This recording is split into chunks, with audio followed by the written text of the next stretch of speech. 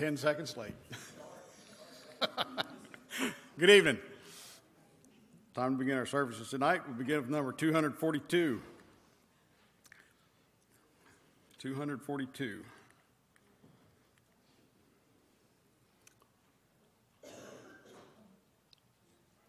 I just put in half a stick of gum, so bear with me. I got to get it tucked away and get all that juice down. 242. We read of a place that's called heaven. It's made for the pure and the free. These truths in God's word he has given. How beautiful heaven must be. How beautiful heaven must be. Sweet home of the happy and free. Fair haven of rest for the weary. How beautiful heaven must be. In heaven no drooping nor pining, no wishing for elsewhere to be. God's light is forever there shining. How beautiful heaven must be. How beautiful heaven must be. Sweet home of happy and free. Fair haven of rest for the weary. How beautiful heaven must be. Pure waters of life there are flowing, and all who will drink may be free. Rare jewels of splendor are glowing. How beautiful heaven must be. How beautiful heaven must be. Sweet home of the happy and free. Fair haven of rest for the weary. How beautiful heaven must be. Number 871. After this song, Mike has our reading and prayer. 871.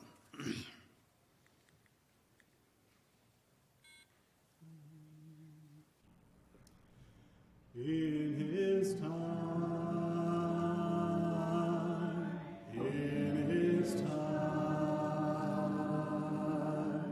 he makes all things beautiful. In his time, Lord, please show me every day as you're teaching me your way, that you do just what you say in your time.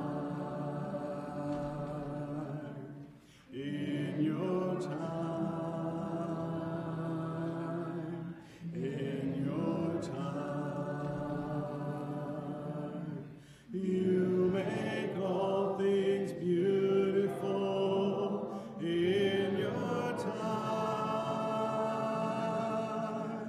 Lord, my life to you I bring. May each song I have to sing be to you a lovely thing in your time.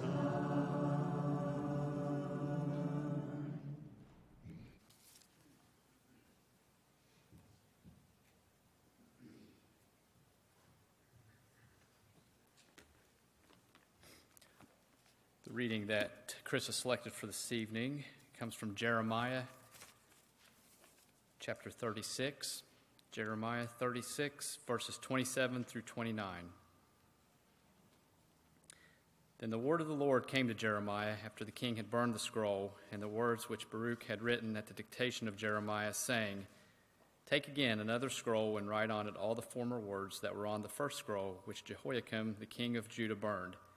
And concerning Jehoiakim king of Judah you shall say, Thus says the Lord, you have burned this scroll, saying, Why have you written on it that the kings of Babylon will certainly come and destroy this land, and will make man and beast to cease from it? Let's go to God in prayer.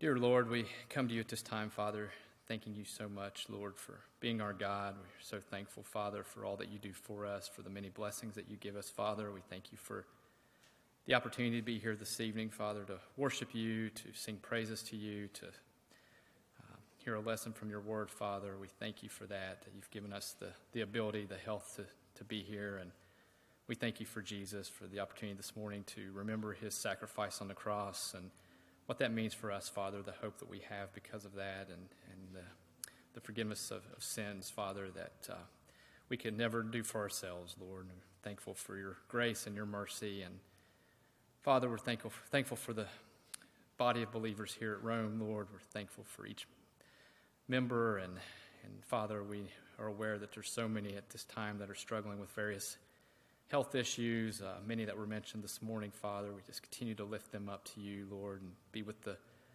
Ward and White family at this time, Father, to passing of Kristen. We just ask your continued blessings upon them for strength and healing and peace in the days to come. And Father, for so many that are struggling with various health issues, with cancer, we continue to pray for Jennifer and for Jim and Darren, and for Dottie Diamond and Danny Wheeler and Diana Foss. And Father, just be with each of them. And for others, Lord, for Gail's son, Sean, we just pray that he's able to get some answers and figure out what's going on with him and best way to treat him, Father. And Lord, we're thankful that we can come to you in prayer. We know you hear our prayers.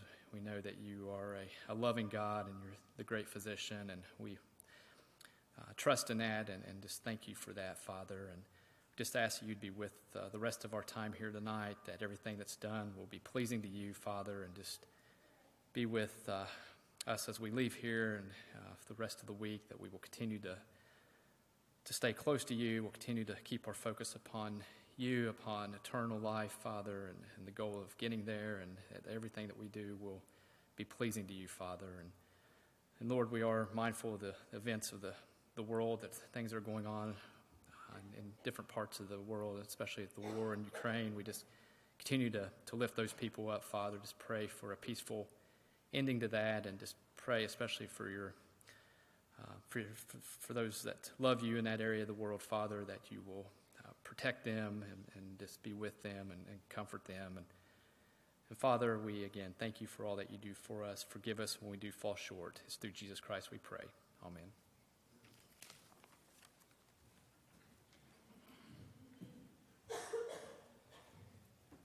For lesson tonight, number 274. The Song of Invitation is number 50. If you're using a book, you can mark that, number 50. Now sing 274. Would you stand, please?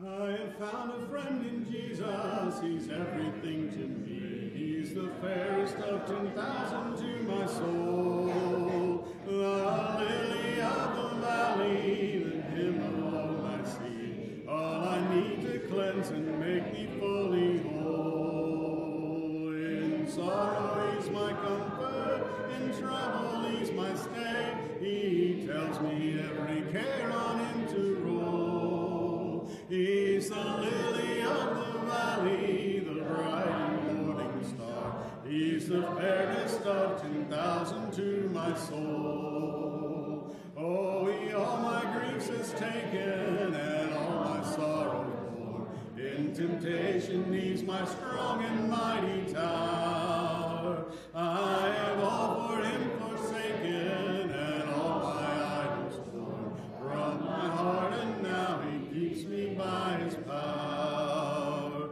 Oh, all the world forsake me and Satan tempt me sore. Through Jesus I shall safely reach the goal. He's the lily of the valley, the bright and morning star. He's the fairest of 10,000 to my soul. He will never, never leave me, nor yet forsake me here, while I live by faith and do his blessed will. Oh, all the fire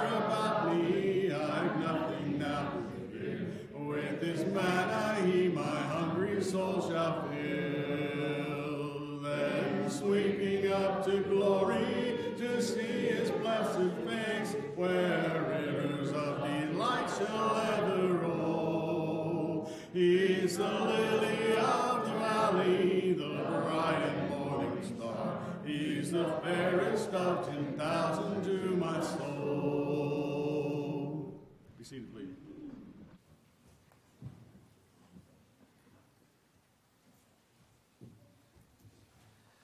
Good evening. It's good to see you back with us this evening. I'll be turning in your Bibles to 2 Kings chapter 23. 2 Kings chapter 23 is where we're going to be spending our time.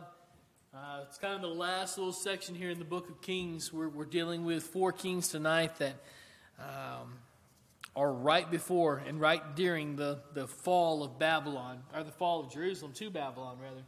This morning we talked about Hebrews 11, the hall of faith, and these men and women who lived such faithful lives, even though they couldn't see what was coming, even though they couldn't feel, they couldn't touch God's promises. They were convinced that they were coming, and they trusted in Him despite some of the hard times that they were going through. They were found faithful. They were blessed. Tonight is the other side of the coin. You find 4 men here who do not trust God, and they won't be looking forward to His promises. And so I don't know what we want to call this, but it's the anti-hall of faith, I suppose. It starts here in 2 Kings chapter 23, verse 31. You remember from last week that Josiah, the last good king of Judah, has now died.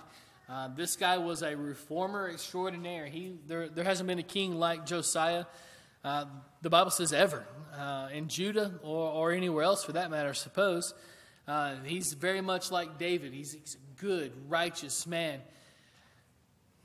He has a son. His name's Jehoahaz. You find him here in 2 Kings chapter 23, verse 31. He's 23 years old when he starts to reign. He reigns a shocking 3 months in Judah. And you're actually going to see this a couple times in this section of Scripture. These 2 kings only reigning for 3 months apiece. This guy was elected. I don't know if elected is the right term. I guess he was chosen by the people. Josiah has several children. Josiah is killed in battle, so they need a new king very quickly. And so the people choose this guy, Jehoahaz. You may know him, Jehoahaz. It's easier for me to say Jehoahaz. But they elect this guy, most likely because he is anti-Egyptian. You'll find several guys throughout this 4-year or this 4-king period in Judah that have either their allegiances to Egypt or their allegiances to Babylon, and they waffle back and forth so fast that neither Egypt nor Babylon knows what's going on.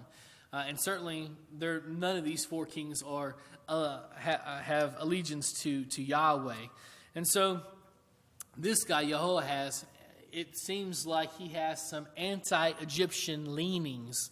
And so, the people of Judah don't like Egypt at this point in their history, and so they choose him to be the next king. He reigns for 3 months, and he is taken off into Egyptian slavery. And the Pharaoh there, his name's Necho.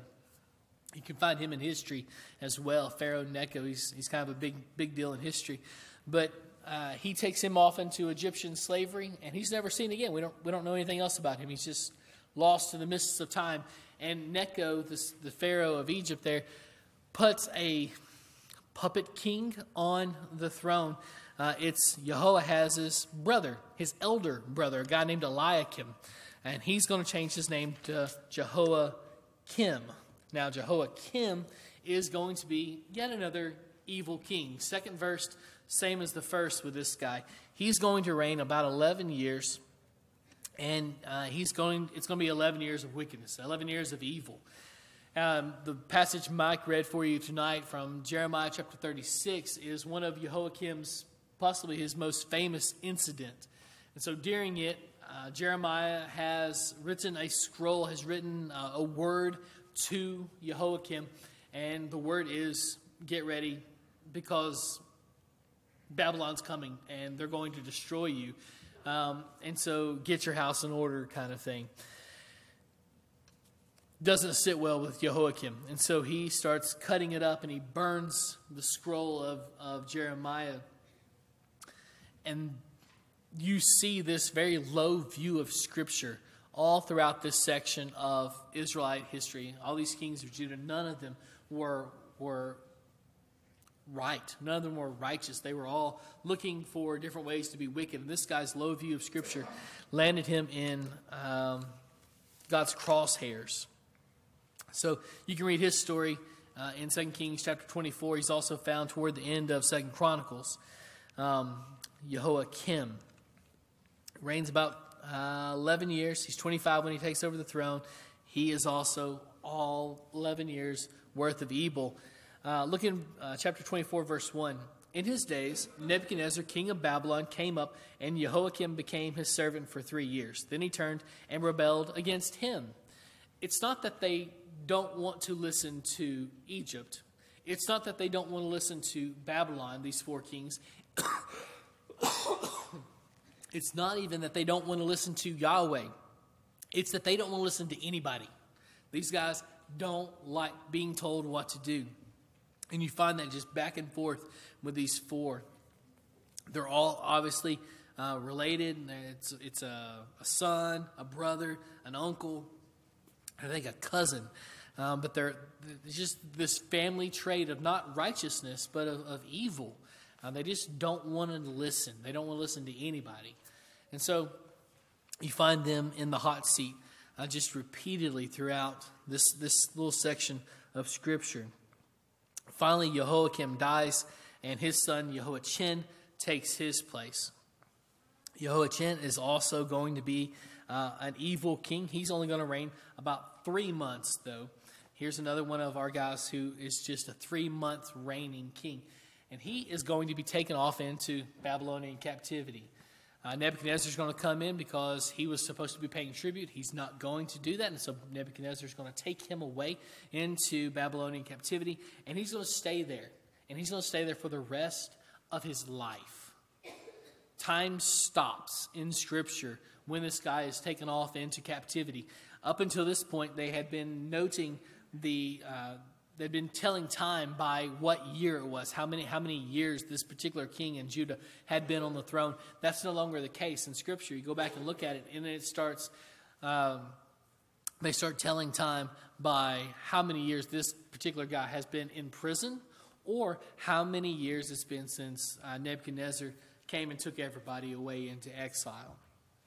You'll find toward the end of, in fact, the very last bit of 2 Kings, which is coming up very quickly now, that you find this guy again. And so put him on a shelf. Jehoiachin, put him on a shelf, and we'll come back to him in just a second. His uncle, a guy named Zedekiah, takes over for him. And Zedekiah is going to be king when Jerusalem falls. And so you get this impression that from the people of Israel that God's going to intervene here. Because the temple is in Jerusalem, he's not going to allow the Babylonians to come in and destroy them. God's removed his presence from Judah. His presence no longer lives in the temple. They have, with their wickedness and their evil, their idolatry and their immorality, they have pushed God out of their lives. He's refused to have part of them. And you remember, of course, from Isaiah chapter 1, when they pray to him, what's God going to do? He's going to stop up his ears. When they sacrifice to them, those things aren't pleasing to him anymore. He's cut them off. There comes a point in their life when their sin is too much, and we're there. They're no longer going to be his people, but thanks to grace, he's not going to leave them forever. And we'll talk about that in just a second when we circle back around to Jehoiachin here toward the end. So, in January of 587 BC, about 587 years before Jesus was born, Nebuchadnezzar comes to siege Jerusalem. He stops up everything. There's no food going in. There's no food coming out. There's nobody getting out. And so what are you going to do? Hopefully you've got enough stores inside Jerusalem to last you a while. They do, about 18 months. There are some things that they do that will kick them along down the road in the food department that you probably need to go back through and read on your own. but they're going to last out about 18 months. And then in July of 586, they're just done. They don't have any food. They haven't had any food for a very long time. They've been eating things that are not food. And they're tired. They're exhausted. The army's pretty well been decimated. And so Zedekiah makes a decision. He breaches the wall. One of the little spots, I guess, where one of the catapults had put a hole in the wall or something. He and his army run through that, and they're making for Jericho. They're going to head toward Jericho. Let's see if we can read this little section here. It's 2 Kings chapter 25. You're going to look in...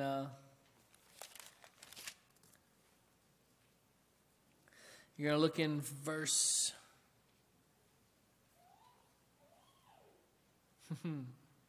Ooh, it's in 2 Chronicles. Sorry. That's why I couldn't find it in 2 Kings. It's in 2 Chronicles. Some of these stories run together. You're familiar, of course, that 2 Chronicles and 2 Kings tell the same story.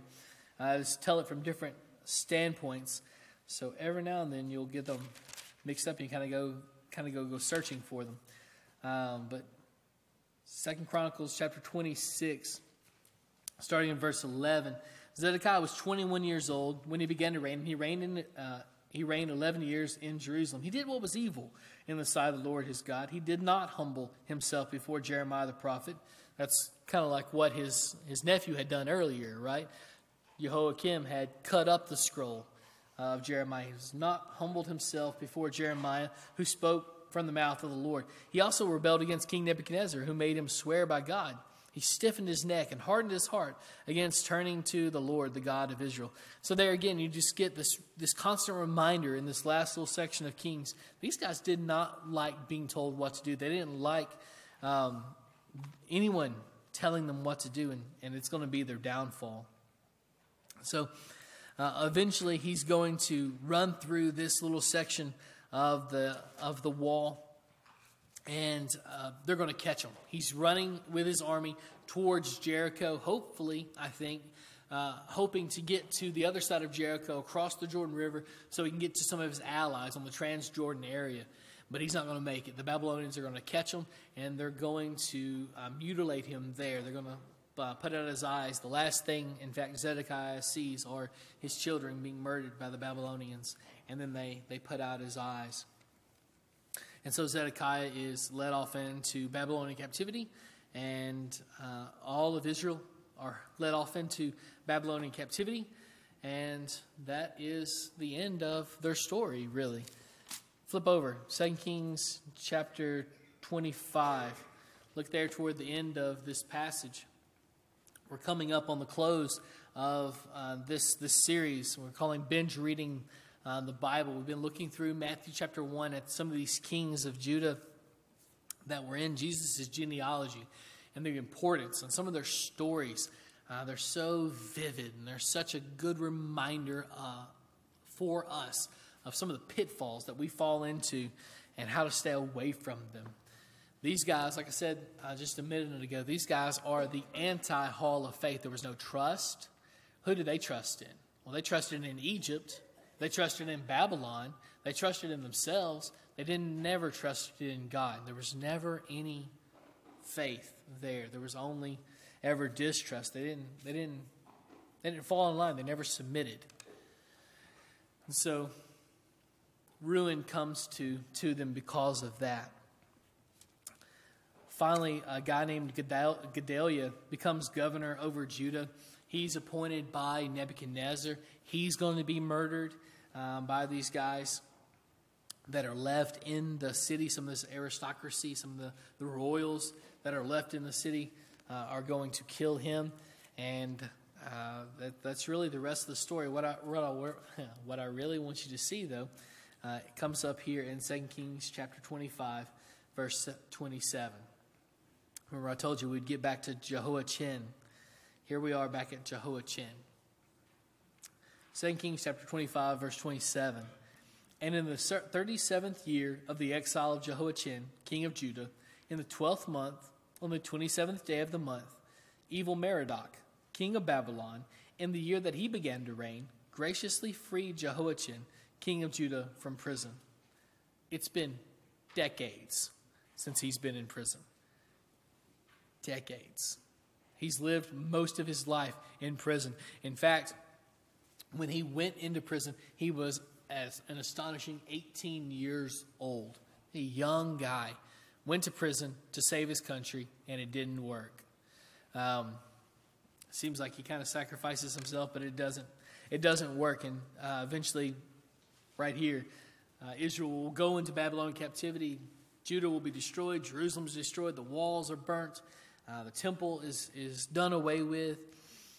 And finally, now when he's somewhere around the age of 55, he's going to be let out of prison by this brand new king of Babylon, evil Merodach. In verse 28, he spoke kindly to him and gave him a seat above the seats of the kings who were with him in Babylon. So he blesses this guy, this Jehoiachin, king of Judah, even above all the other kings. This is pretty common for Babylon and any national power back then. When they conquered a nation, they would take its king captive, and they were afforded certain liberties, but apparently evil Merodach appointed this guy, honored this guy, Jehoiachin, over all the other kings that he had conquered. Verse 29, so Jehoiachin put off his prison garments, and every day of his life he dined regularly at the king's table. And for his allowance, a regular allowance was given him by the king, according to his daily needs as long as he lived. Did you catch that? The king of Babylon paid this guy's rent and gave him some spending money to walk around on.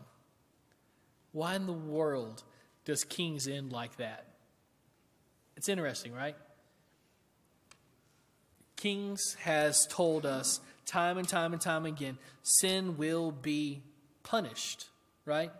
The question Kings answers is, was God not strong enough to save us from the exile? And of course the answer is, it wasn't God's fault you ended up in the exile. It's your fault because of the sin, and God punished the sin. It has nothing to do with his power. It has everything to do with his justice. He can't allow sin to go on unpunished. You've sinned, so he's going to punish. He's going to condemn. And so Kings has brought that to our attention at literally every point possible for the author of Kings to bring up, you're responsible for your sins. He keeps bringing that back up and back up. And so it's very interesting that he positions Jehoiachin here as being taken care of. Something's changing here, isn't it? Flip over to the end of 2 Chronicles. You're going to find something perhaps even more interesting.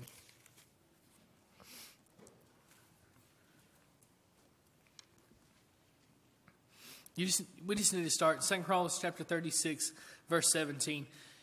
If you have never studied the destruction of Jerusalem, it is the pivotal moment in Israelite history. Think of the worst day of your life. Think of the worst day of our nation's life. What would that day be? Would it be 9/11? Maybe, right? Would it be like Pearl Harbor? Maybe, right? The decimation that those 2 days caused pales in comparison to the decimation that was wreaked on Jerusalem on this day. In July 586, the world ended for the Jewish nation. All the hopes, all the dreams that they had ever called up, all those things were caught up in Jerusalem. And once it's gone, all their hopes were dashed. They were just gone, destroyed, lit on fire, and watched burn by what they would consider a madman. Read it here in 2 Chronicles chapter 36, verse 17. Therefore he brought up against them the king of the Chaldeans, who killed their young men with a sword in the house of their sanctuary, and had no compassion on young man or virgin or old man or aged. He gave them all into his hand, and all the vessels of the house of God, great and small, and the treasures of the house of the Lord, and the treasures of the kings and of his princes, all these he brought to Babylon. And And so it's not just the people. God gave over everything because he doesn't care about any of those things, does he? He never cared about the gold and the silver and all this stuff that they were so focused on. He wanted relationship with them. He demanded relationship with them, and they just never gave it to him. How hard do you fight for your relationship with God? How hard do you focus on that relationship? How important is it to you? It wasn't very important to these guys. They paid the penalty for it, didn't they? They struggled to give him what he was due, what he is due. If we're going to struggle in the same manner, we're going to get the same penalty, aren't we? Our faith needs to be the most pivotal part of our life. Everything else needs to spin around it. These guys had made their life spin around a variety of other things. A lot of those things involved money and power. A lot of those things involved themselves and their selfishness and their rebellion against God.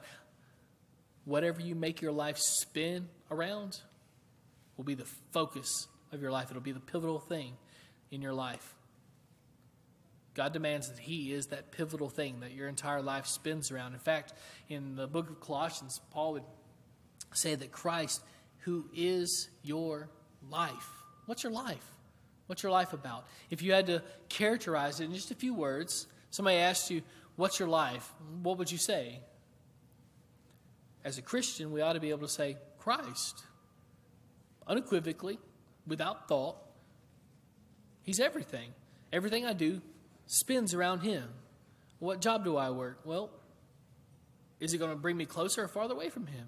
Who do I marry? Well, is it going to bring me closer to him or does it take me farther away? What are my hobbies? What do I like to do? How do I talk? Who do I hang out with? All these things spin around him. They didn't for them. The Israelites had chosen something else to make their life spin around. And they're going to pay the penalty for it. So we need to make sure that our lives spin around him, that they're focused on him, that we don't get distracted by all the things that are so twinkly and bright. And sometimes we kind of lose focus. Don't get distracted. Paul would say in 1 Corinthians 9, 26 and 27, that we're fighting a fight, right? We're in the middle of a race. And so you discipline your body so that we can achieve, so that we can win we can achieve the goal. So that's what we're trying to do. We're trying to discipline our bodies so that we can achieve the goal. Intimacy with him. We can't be intimate with him if other things are what our life spins around, right? Those are what we're intimate with. Those may be good things. I'm not saying those are bad things. I'm saying that's not what our life should spin around. Our lives need to be focused on him. So, 2 Chronicles 36:19. And they burned the house of God and broke down the wall of Jerusalem and burned all its palaces with fire and destroyed all its precious vessels. That is the darkest verse in all of the Bible. The Jewish people, they would have turned their stomach. It doesn't come across like that in English, does it? It's a very fast phrase. But this one sentence would have stopped their breathing. It would put a pit in the ball of their stomach. This was the most unimaginable thing possible for them. Do you stop on 9/11 and think, like contemplate back on how you felt on that day and what you were doing? I feel like a lot of us do, and maybe you feel that little pit in the ball of your stomach, and time has a way of making that pit maybe not as dark, maybe not as strong. Maybe our emotions aren't as strong in 2022 as they were in 2002, right? Don't allow time to take away the pain that this verse necessitates. You're supposed to feel the tragedy of this verse. And he sums it up so fast. It's almost like a punch in the stomach. You're supposed to feel that way when you read through this verse. This is supposed to take your breath away. Verse 20, 2 Chronicles 36, verse 20. He took into exile in Babylon those who had escaped from the sword. So the people that lived through the incursion into Babylon, they get taken off into slavery. And they became servants to him and to his sons until the establishment of the kingdom of Persia. It's going to be a while. To fulfill, this is no accident, this is to fulfill, in verse 21, the word of the Lord by the mouth of Jeremiah, until the land had enjoyed its Sabbaths. All the days that it lay desolate, it kept Sabbath to fulfill the 70 years. And so they're going to be there for 70 years. And you go back and do the math on it, and that is exactly what happens. But check out verse 22, and here's kind of, we're driving at our point here. 2 Chronicles 36, verse 22. He says, Now in the first year of Cyrus, king of Persia, that the word of the Lord by the mouth of Jeremiah might be fulfilled, the Lord stirred up the spirit of Cyrus, king of Persia, so that he made a proclamation throughout all of his kingdoms and also put it in writing. So this is how, this last verse here is how the book of Chronicles ends. Chronicles is all about, is our relationship with God broken? Is he ever going to forgive us? Are we ever going to be in covenant relationship with him again? Is intimacy with him possible now, still? Or are we on the outs forever? That's the answer. That's the question Chronicles has to answer for you. And throughout it, you find this reverberating. Yes, God is still in relationship with you. But listen to how the chronicler ends his book. This is Cyrus's decree. Thus says Cyrus, king of Persia, the Lord, what? A foreign monarch who has Israel enslaved starts off his decree with Yahweh. You go back and look at it, it's in all caps, isn't it? That's his covenantal name. And so he's saying Yahweh. He's invoking Israel, the God of Israel's name, which you don't find very often on a foreign monarch's tongue. He says, Yahweh, the God of heaven, has given me all the kingdoms of the earth, and he has charged me to build him a house at Jerusalem. Who was the last guy God charged to build him a house? King Solomon, right? David's son. Cyrus has that exact same decree from Yahweh. He says, whoever is among you, all his people, all the Jewish people, now their ears are perked up, right? Their ears perked up instantly the moment he said Yahweh's name. And now he's talking about building a house. Their minds are going back to Solomon's glory on the moment Solomon built this house for God. And so they're listening. Whoever's among all of you as people, may the Lord his God be with him. Let him go. That's the end. That's the end of Chronicles, right? At the end of Kings, Jehoiachin, Israel's rightful king, Zedekiah is not the rightful king. Zedekiah is somewhere else. He's blind. He's still in Babylonian captivity.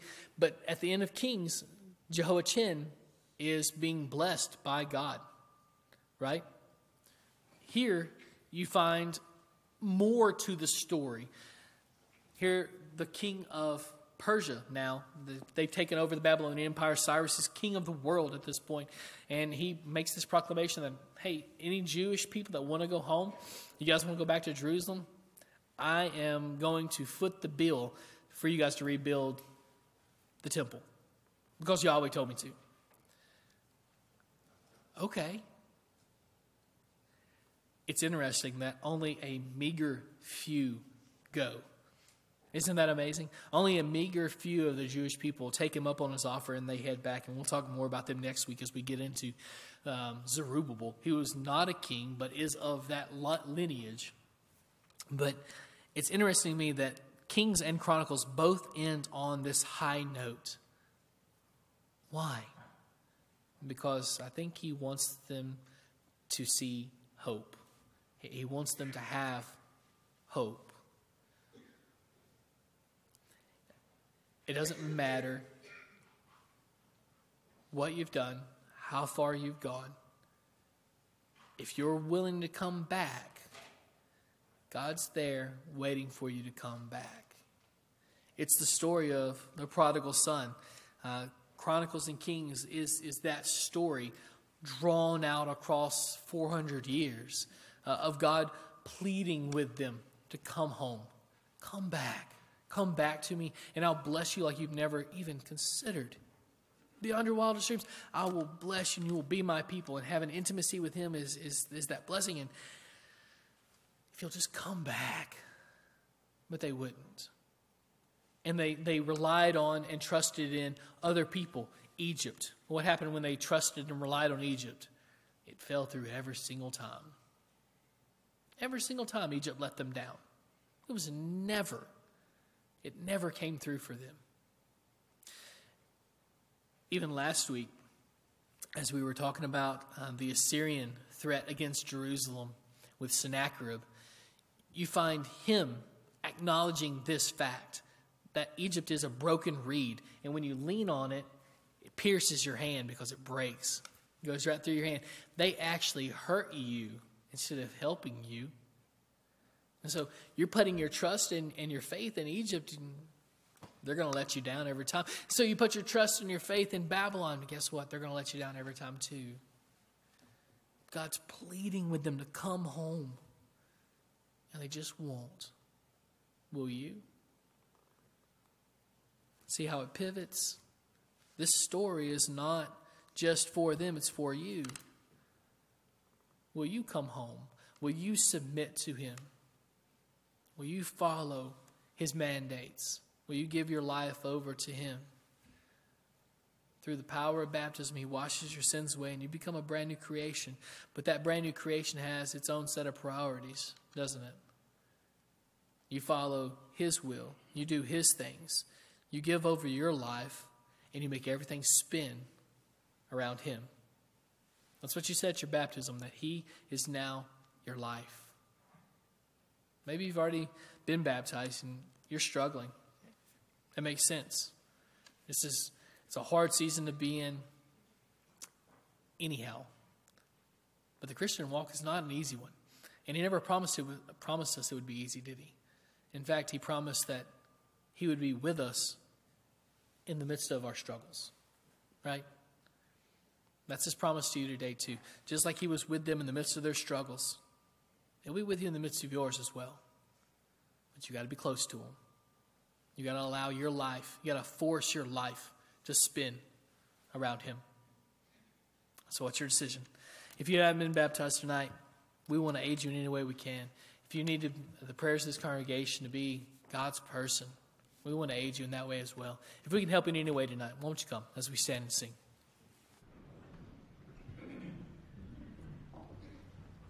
Have you been to Jesus for the cleansing power? Are you washed in the blood of the Lamb? Are you fully trusting in his grace this hour? Are you washed in the blood of the Lamb? Are you washed in the blood, in the soul cleansing blood of the Lamb? Are your garments spotless? Are they white as snow? Are you washed in the blood of the Lamb? Are you walking daily by the Savior's side? Are you washed in the blood of the Lamb? Do you rest each moment in the crucified? Are you washed in the blood of the Lamb? Are you washed in the blood, in the soul cleansing blood of the Lamb? Are your garments spotless? Are they white as snow? Are you washed in the blood of the Lamb? Lay aside the garments that are stained with sin and be washed in the blood of the Lamb. There's a fountain flowing for the soul unclean. Oh, be washed in the blood of the Lamb. Are you washed in the blood, in the soul cleansing blood of the Lamb? Are your garments spotless? Are they white as snow? Are you washed in the blood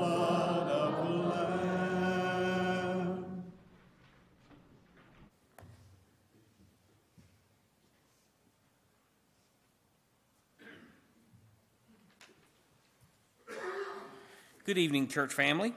A couple announcements before we are dismissed. As a reminder, tomorrow we will be taking a bus to Flatwoods Church of Christ at 6:20. So if you're wanting to come to that, be here at 6:20 at the building. Also, WeShine is now taking applications. If you have any questions, please see Connie on that. If you can help out cutting the church grass, there's a sign-up sheet on the foyer board. Also, May the 11th, Monday at 9 o'clock, will be an elders and preachers breakfast. Wednesday, April 6th, will be Stepping Stones dinner. Saturday, April 9th, will be the egg hunt at 6 o'clock. And April 10th will be a high school and middle school devotional with the preacher rotation. Mark Yates will be our guest speaker. Remember, continue to keep Jim Haney in your prayers, Yvonne Cornell, Sean Maynard, Judy Gerald, Jennifer Baker, Roger Pryor, and Charlie Boso, and Darren Baker. Two new announcements I'd like to announce. Remember to keep Barbara Fuller Williamson in your prayers. That's Miller Fuller's daughter. Miller Fuller is her dad, and that's Dr. Friday's nurse.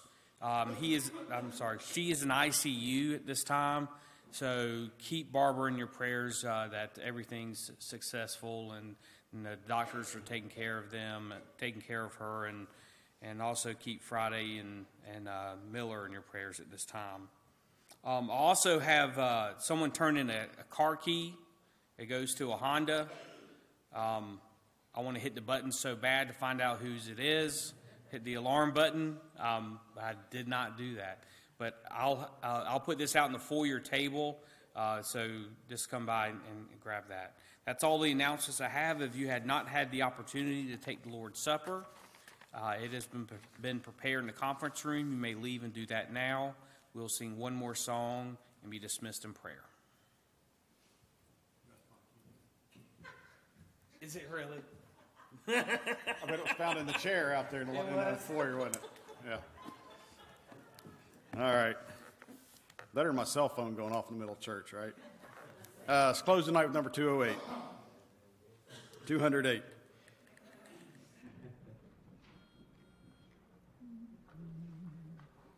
Tis the grandest theme through the ages rung, 'tis the grandest theme for a mortal tongue, 'tis the grandest theme that the world has sung. Our God is able to deliver thee, He is able to deliver thee, He is able to deliver thee. By sin oppressed, go to Him for rest. Our God is able to deliver thee. 'Tis the grandest theme, let the tidings roll to the guilty heart, to the sinful soul. Look to God in faith, He will make thee whole. Our God is able to deliver thee.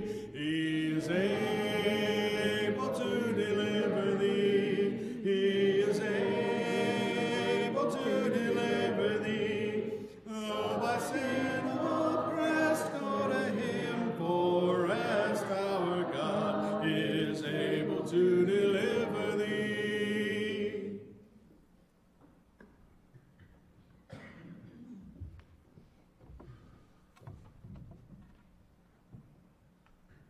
Will you join me in prayer? Heavenly Father, thank you so much for the day of worship. We pray, Lord, that you will accept our worship.